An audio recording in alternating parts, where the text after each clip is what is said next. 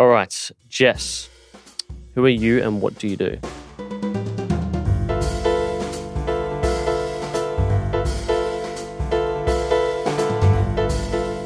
Well, hi, my name is Jess. I lead the Australian marketing team for Square, and that means a bunch of different things. Within my team is brand marketing, performance marketing. We do content marketing, social media, lead generation, and local marketing analytics. So a little bit of everything. Is there, in that wider team at Square, is there anything in particular that you've really outsourced to this day? Is it mainly creative ads or something else in particular? I think how we've outsourced has changed a lot over the years. Like if you look at creative, for example, I would say 95% of our creative is actually done in-house. We've got like an incredible team that specialize on like the creative strategy and creative ideation, and then we bring in production partners to help us bring that to life. That's kind of that delineation, whereas some people might hire a creative agency that do all of that from start to finish. Yeah. So I guess what do we outsource the most? Oh, I'd say we do some things in-house and some things with agency partners across almost everything that we do.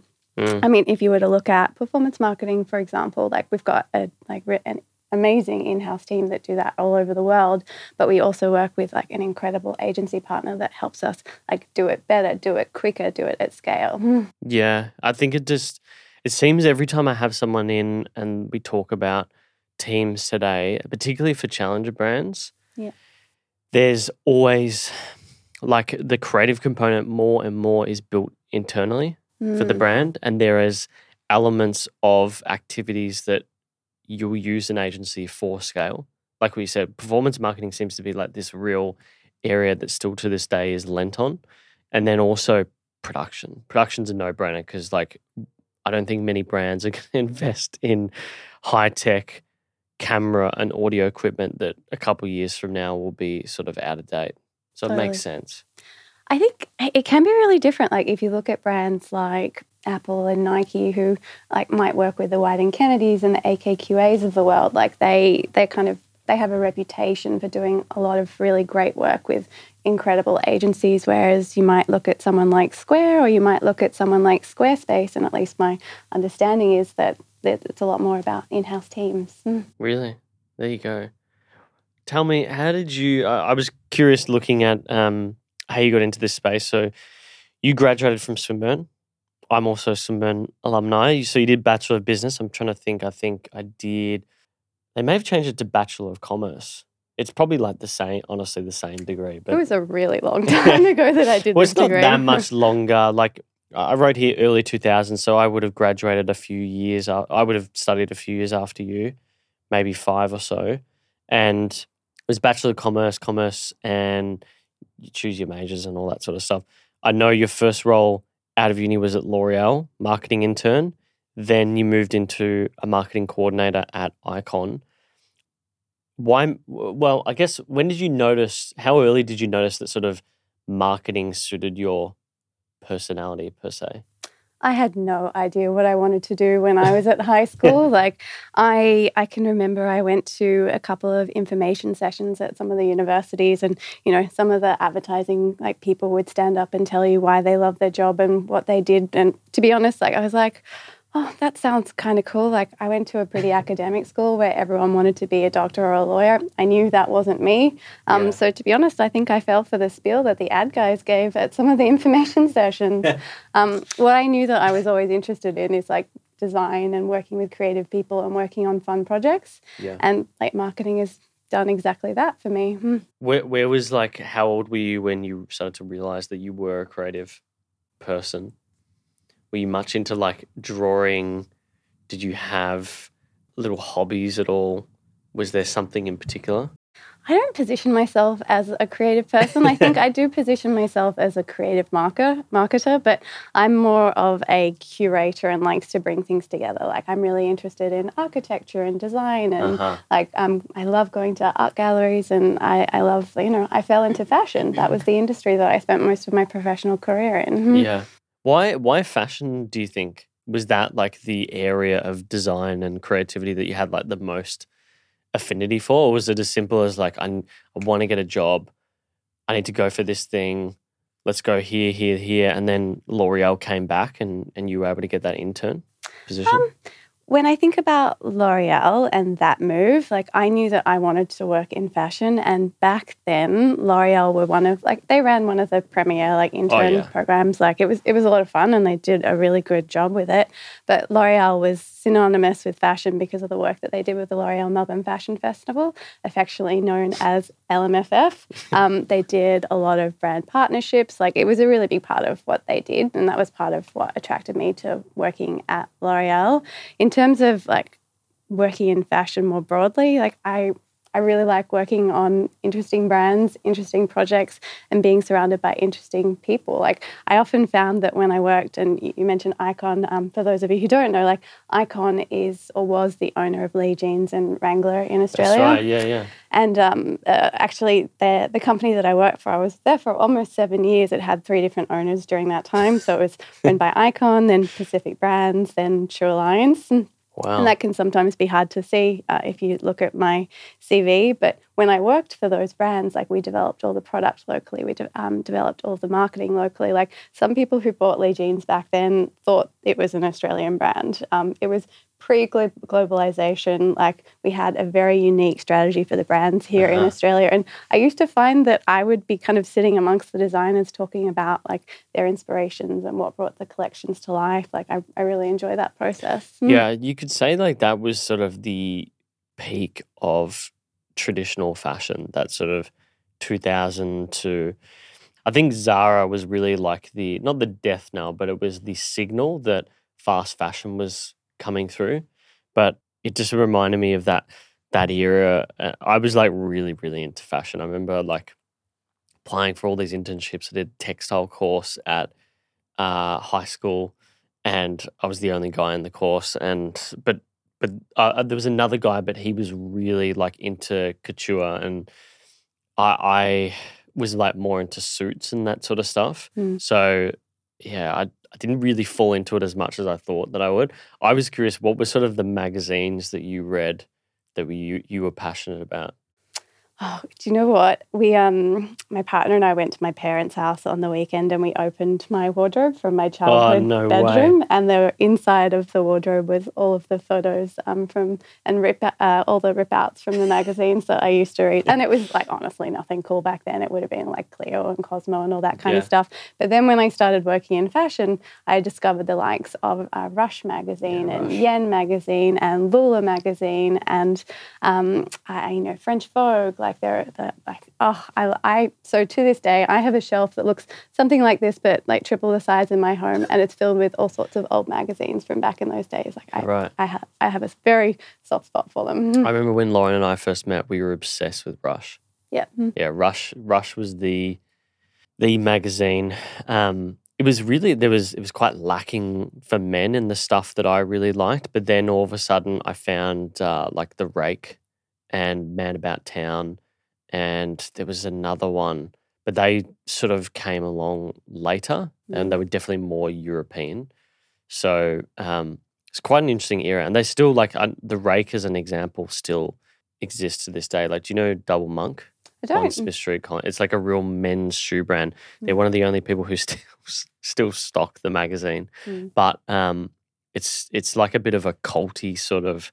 One of those culty magazines that's still kept up just because it looks amazing as a coffee table book. I remember my year 12 VCD project was basically a copy of that. I created my own magazine. It was called Beau. It was so cringe to think about it in hindsight, but that stuff is always fun as well. When you think back to studying and first setting out in the industry, what resources do you wish you had at that age? The internet was not that developed back then, to be honest. We have MySpace days. Yeah, I was pre-MySpace. I think that we have really, like podcasts weren't a thing back then. Like I think a really great way to learn is to, type in marketing or type in performance marketing or brand marketing or brands that you're interested in. And you can listen to CMOs or you can listen to like creative directors from these brands talk about how they do, why they do, and you learn a lot from that.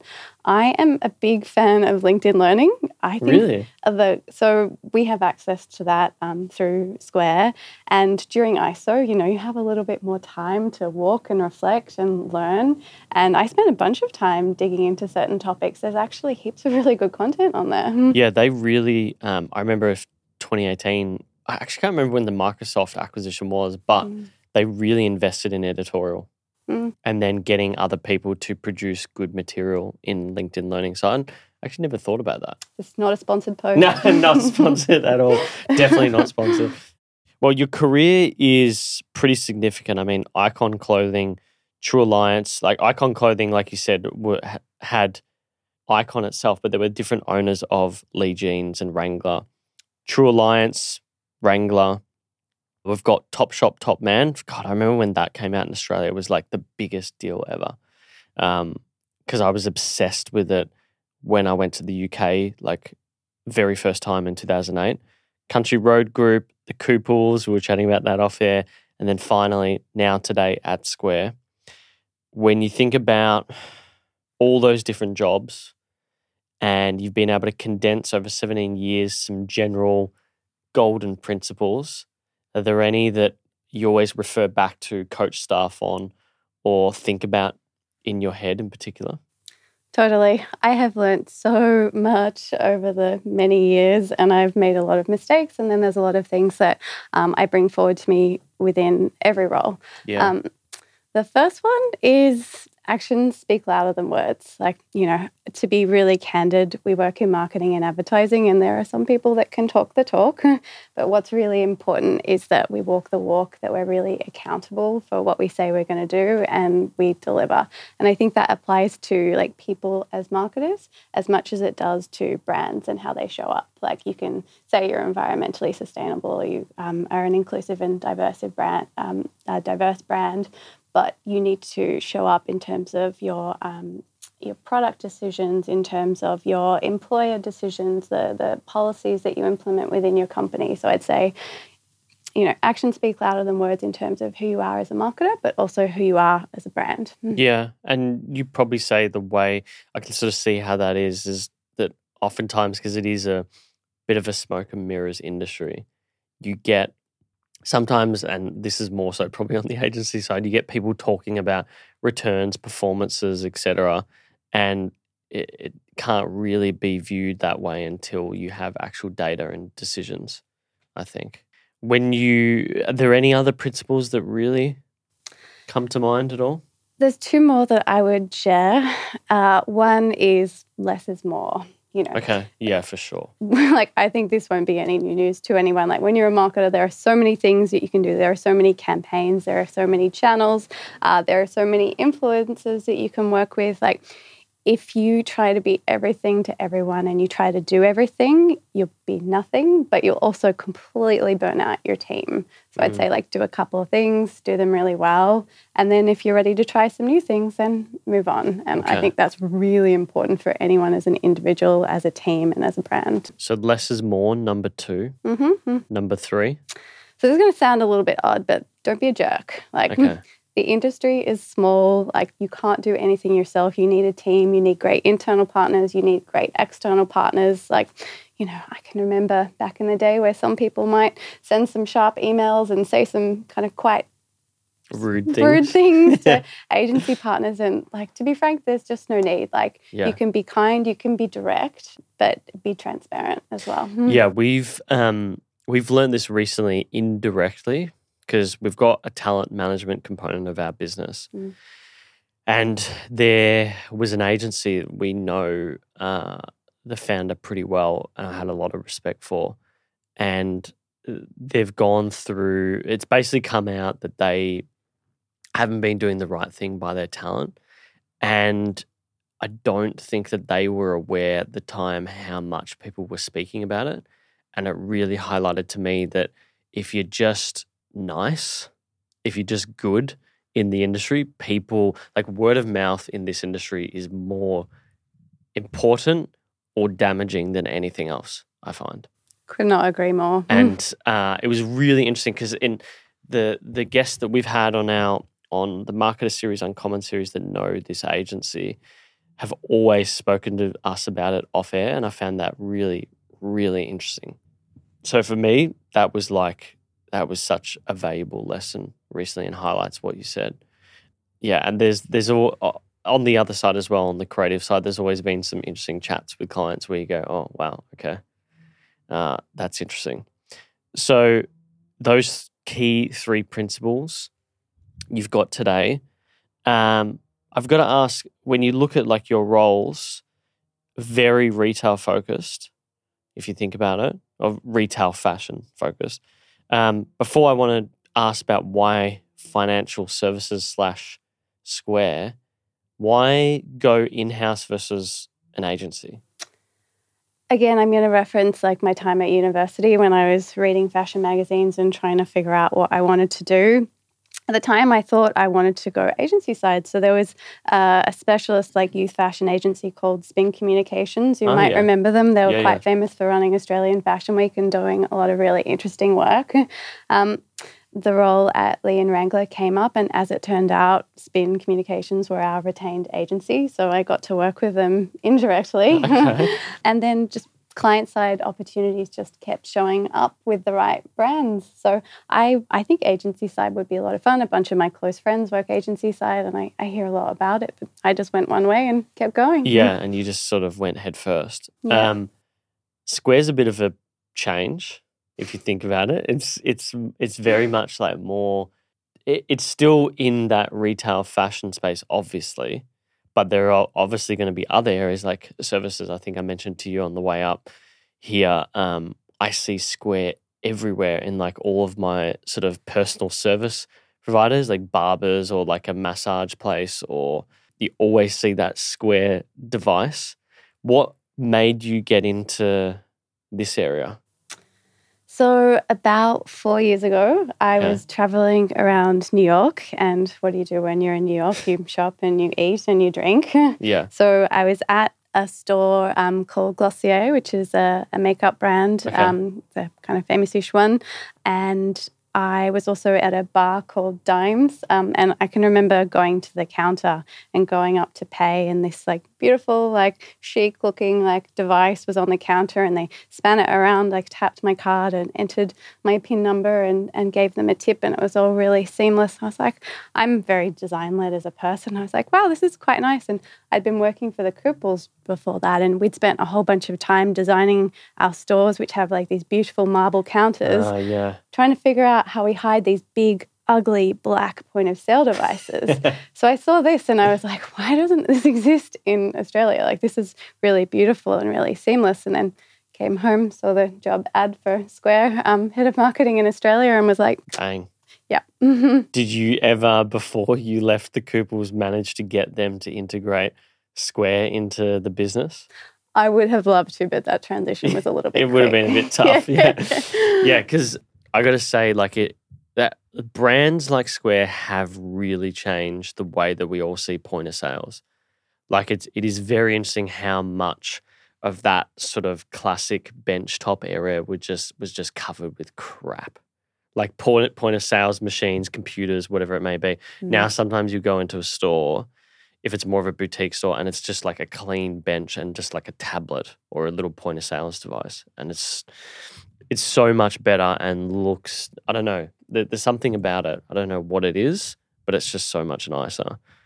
You said when we first started off that, you know, you've got performance marketing, brand marketing, pretty much everything, production, whatever it may be. And that is, I think, the role of a CMO today. I think I wrote here that the job today is part brand strategist, part performance marketer, and novice data analyst.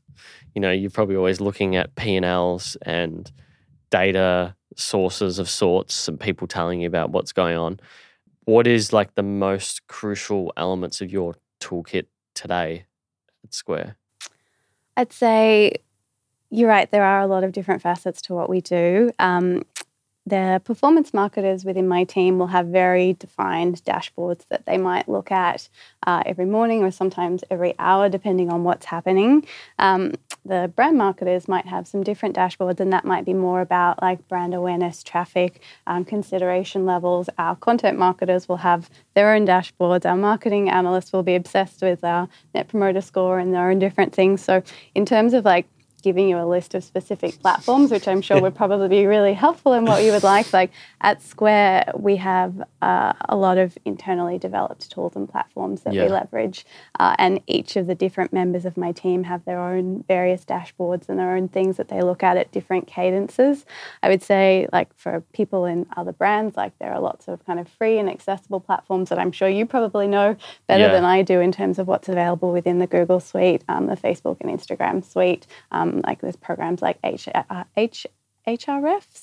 RFs, yeah. Thank you very much. That you can use to do your SEO research. There are a whole lot of those types of platforms, but I can't give you a magic toolkit, but I can tell you that it's very important. Well, when you wake up in the morning and like what's your go-to? Are you checking emails? Are you checking a different type of dashboard? Are you looking at the Square dashboard in and of itself? What do you look at? I look at, we have a kind of broad dashboard that looks across the business, and that will look at traffic, that will look at acquisition numbers, that will look at like profit metrics, that we have a wonderful attribution model which will tell us where our acquisition is coming from across various different channels. Like the stuff that you have access to at Square in terms of data and analytics, it's the stuff that like we would have dreamed of having in my previous life within retail and fashion. Like you spend a lot of time as a marketer justifying what you do and the impact that it has on a business. And it's really nice at Square that you can just point to a dashboard and say like, that's what we did. It would be very, very data driven. The insights you guys would have on consumer behavior would be fascinating. Like I don't know if you have data analysts here in Australia at Square, but it'd be one of those really interesting things where, like, I don't know if you've seen a head of operations at Uber will get up and talk about like traffic flow and stuff like that. To see that data visualized would be, I would assume for yourself, pretty interesting as well. My team in particular focuses more on like the marketing analytics side in terms of like what our, the Square, what we call a Square sellers or our customers that are using Square. We're very careful and private with their information, and that never goes anywhere outside of the business. But I have no doubt our product teams are looking at that in very specific detail. Now, when you look at like the foundational channels, if you were to pick a top 2 or 3 that are just an absolute must for you as a brand, what are they? It's going to be different to what you might expect. Okay. And the reason I say that is I can remember when I first started at Square and my predecessor was briefing me. We had just launched Square Stand, which is that beautiful white device that I was trying to describe before. And he was telling me that we'd just run all these ads on television, and I'd just come into the business from a retail environment. And I was like, really? TV? I would have thought everything would be so digitized and, it'd be a very specific audience. And it took me a while to get my head around it. But for Square, I would say like our channel mix is very much a combination of like kind of traditional above the line channels and very, very performance led as well. So like search acquisition is really important for us. Mobile acquisition is really important to us.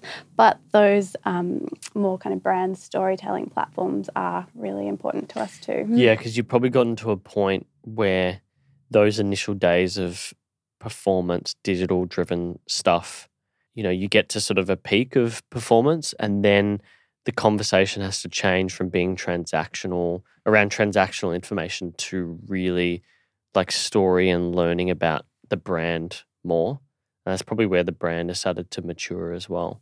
Totally. Well, there's only so much demand that you can leverage on performance channels. You need to create that interest from other channels. Which is a really tough job. And so that to me is like what makes someone go from a head of marketing or marketing manager to the CMO, because you can think bigger picture about that stuff. So I guess I'm curious, you've got all these people asking you to do all these different things from different departments of marketing. How do you view at a higher level creating that sort of demand and brand awareness of Square in the market? My dream is that I tell someone I work for Square and they're like, oh, I know exactly what that is and what you do. Okay. There is so much work that we have to do to get to that point. I love that you have had such a great experience and that so many of your favourite retailers and barbers are using Square. In terms of how we prioritise which activities to focus on to enable that, I mean, that comes down to like at a high level looking at what our global strategy is going to be and then identifying like how we're going to bring that to life locally. Locally, yeah. And then looking at the channels and tactics across the board and how that comes together to make the magic to then light up our dashboards like Christmas trees. Yeah. How have you viewed like localization? That's an interesting one because I probably had the first opportunity recently to engage a global brand for an account. This was specific to, I'd say it was like social driven video. And they were really trying to localize their content. And I had my own ideas around how you go about that. There's the obvious things like actually getting local actors. You know, it's always funny when you get the original global material and it's like, well, that's clearly not filmed in Australia because you can just tell by like the trees, the background, the environment, all that sort of stuff. How do you sort of think about that? How do you do that here in Australia? That's a great question. And there is absolutely no black and white answer to this. Like, you know, when I think about my time at L'Oreal, I can, you know, it's a French brand and there's something really nice about buying like a Parisian cosmetics item. So when we would get the TV ads and we were localizing those, like we would maybe do a voiceover. But if you put an Australian voiceover, like for a French brand, sounds really weird. Like similarly, when I worked for Topshop, we would do some radio ads from time to time and having like an Australian accent, like talking about a British high street brand, like it just doesn't work. No. It doesn't always work. So I would say there's a balance. I think it's important the audience understands that this message is for them. It's not something that we're just kind of dropping into the market and expecting it to work. But I think you have to balance that. Kind of maybe the balance is 70% global, 30% local, and you fuse that together, I think that will be different for every industry and every brand. Yeah, it sort of sounds like you've got to have a sense of how the brand is perceived locally and what for. Like particularly in fashion, it's obvious that a lot of these brands would be like, okay, this is social capital. I'm buying L'Oreal because I'm trying to show something about myself. Or I'm buying like a Louis Vuitton handbag because I'm trying to show a perception of myself socially. It would be really hard to do that and find out. I've always found in digital services it's really hard. Like how do you, and I guess all you can do is just test things and start somewhere. Right? But I mean, look, let's go back 30 years and if you look at Apple, like would you have thought that a laptop or a phone would have been a brand-led like purchase? Probably not, no. So I think, I don't know, I have brand like running through my blood in terms of decision making, and that's because I come from fashion, which is very brand led.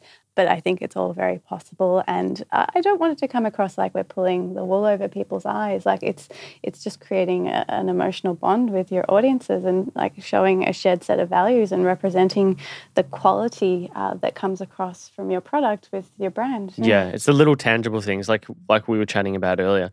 The fact that I've gone into the barber and I still to this day recognize that Square device. It's the little things like that you can sort of articulate locally, I guess, in some form. I'm curious from an agency point of view. Obviously, you mentioned before about engaging agencies that can help you scale things, sometimes perform better. Like performance marketing seems to be one of those areas that, because they've got all these specialists internally that they can really outperform a brand. Like it's one of the few areas today I think that still exists.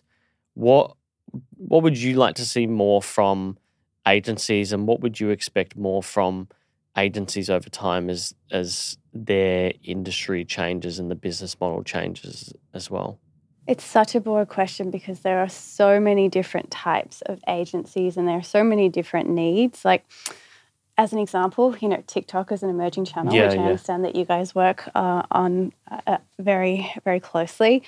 brands might want to hire an agency with deep expertise that can help them get into the channel, like bring that expertise into the brand, because they might not have the ability or the finances or the time to be able to do that themselves. So I'd say, like, you know, you might hire an agency because you want a level of specialization that you can't or just won't for any particular reason hire in-house.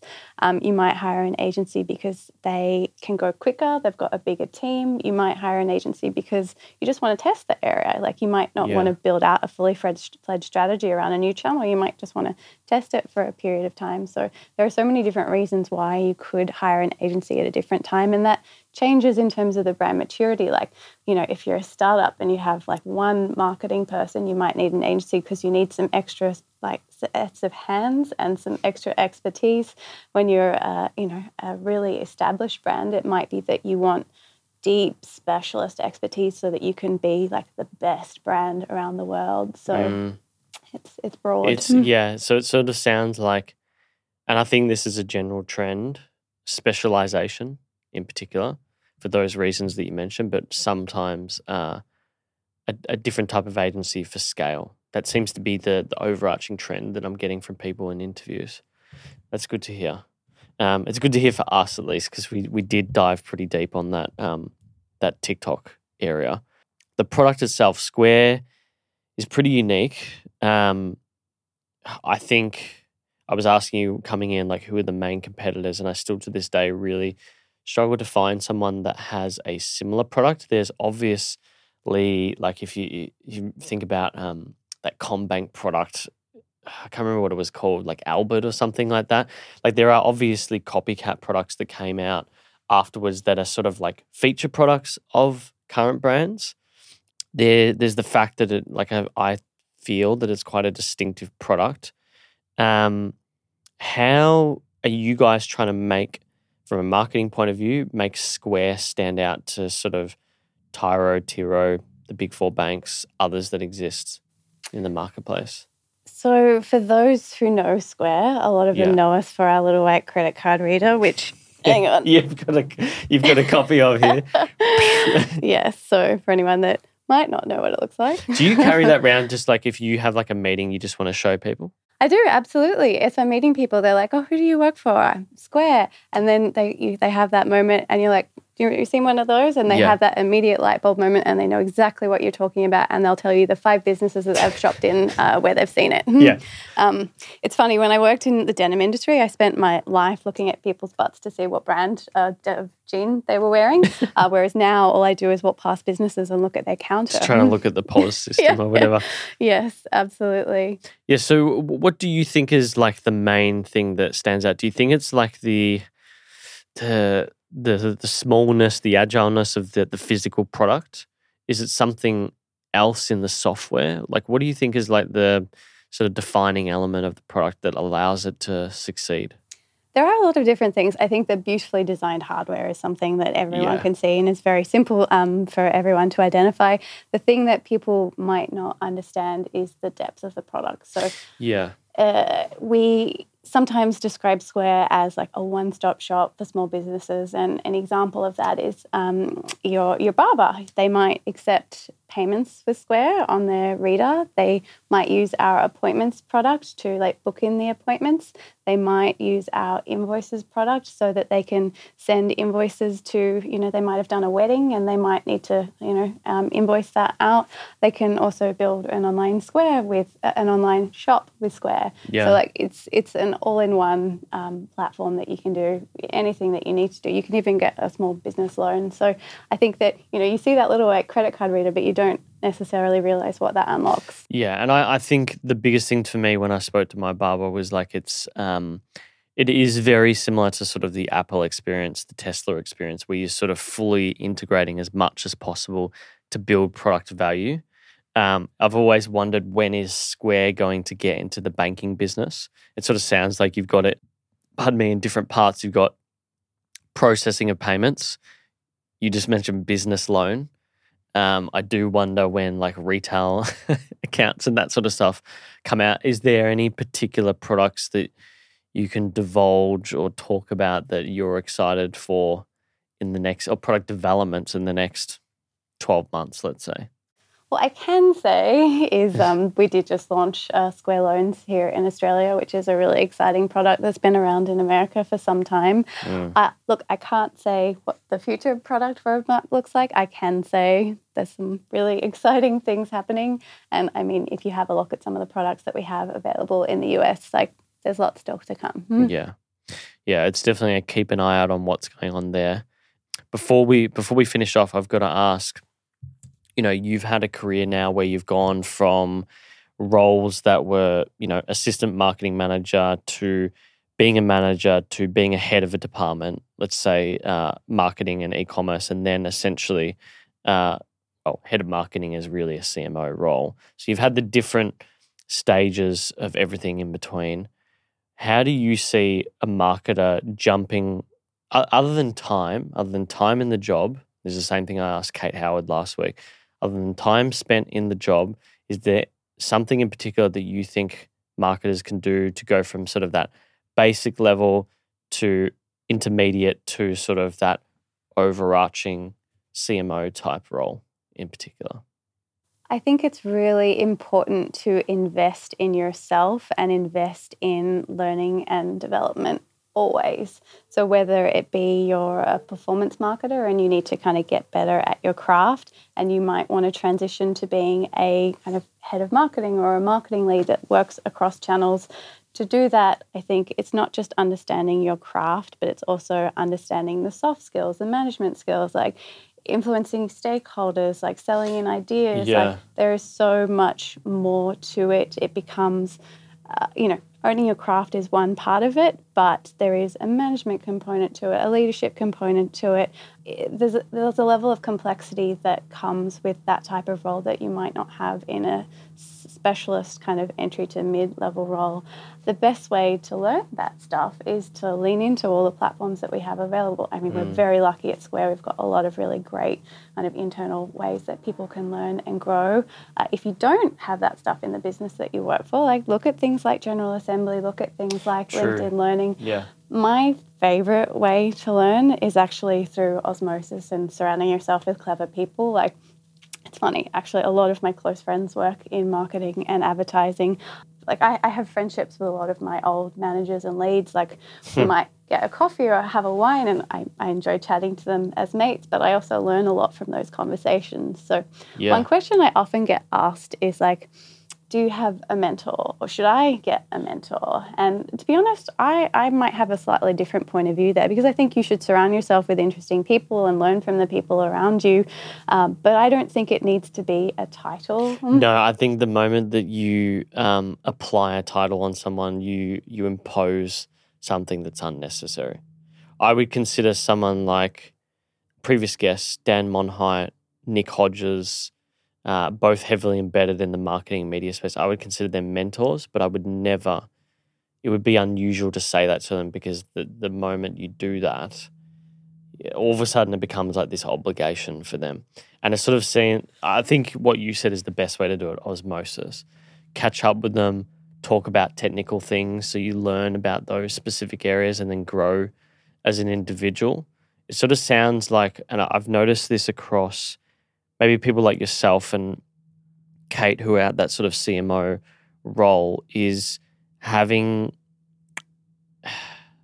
it's hard because I've wondered this, does someone accelerate to a CMO role quicker by jumping in different roles? Like there are obviously different elements. So let's say you're a lead, you're just a general marketer, you start in a general coordinator position, and then when you get to that management position as a marketing manager, do you consider moving to lead roles like performance marketing or e-commerce or digital, which is sort of what Kate did, but she only did it for a little period of time.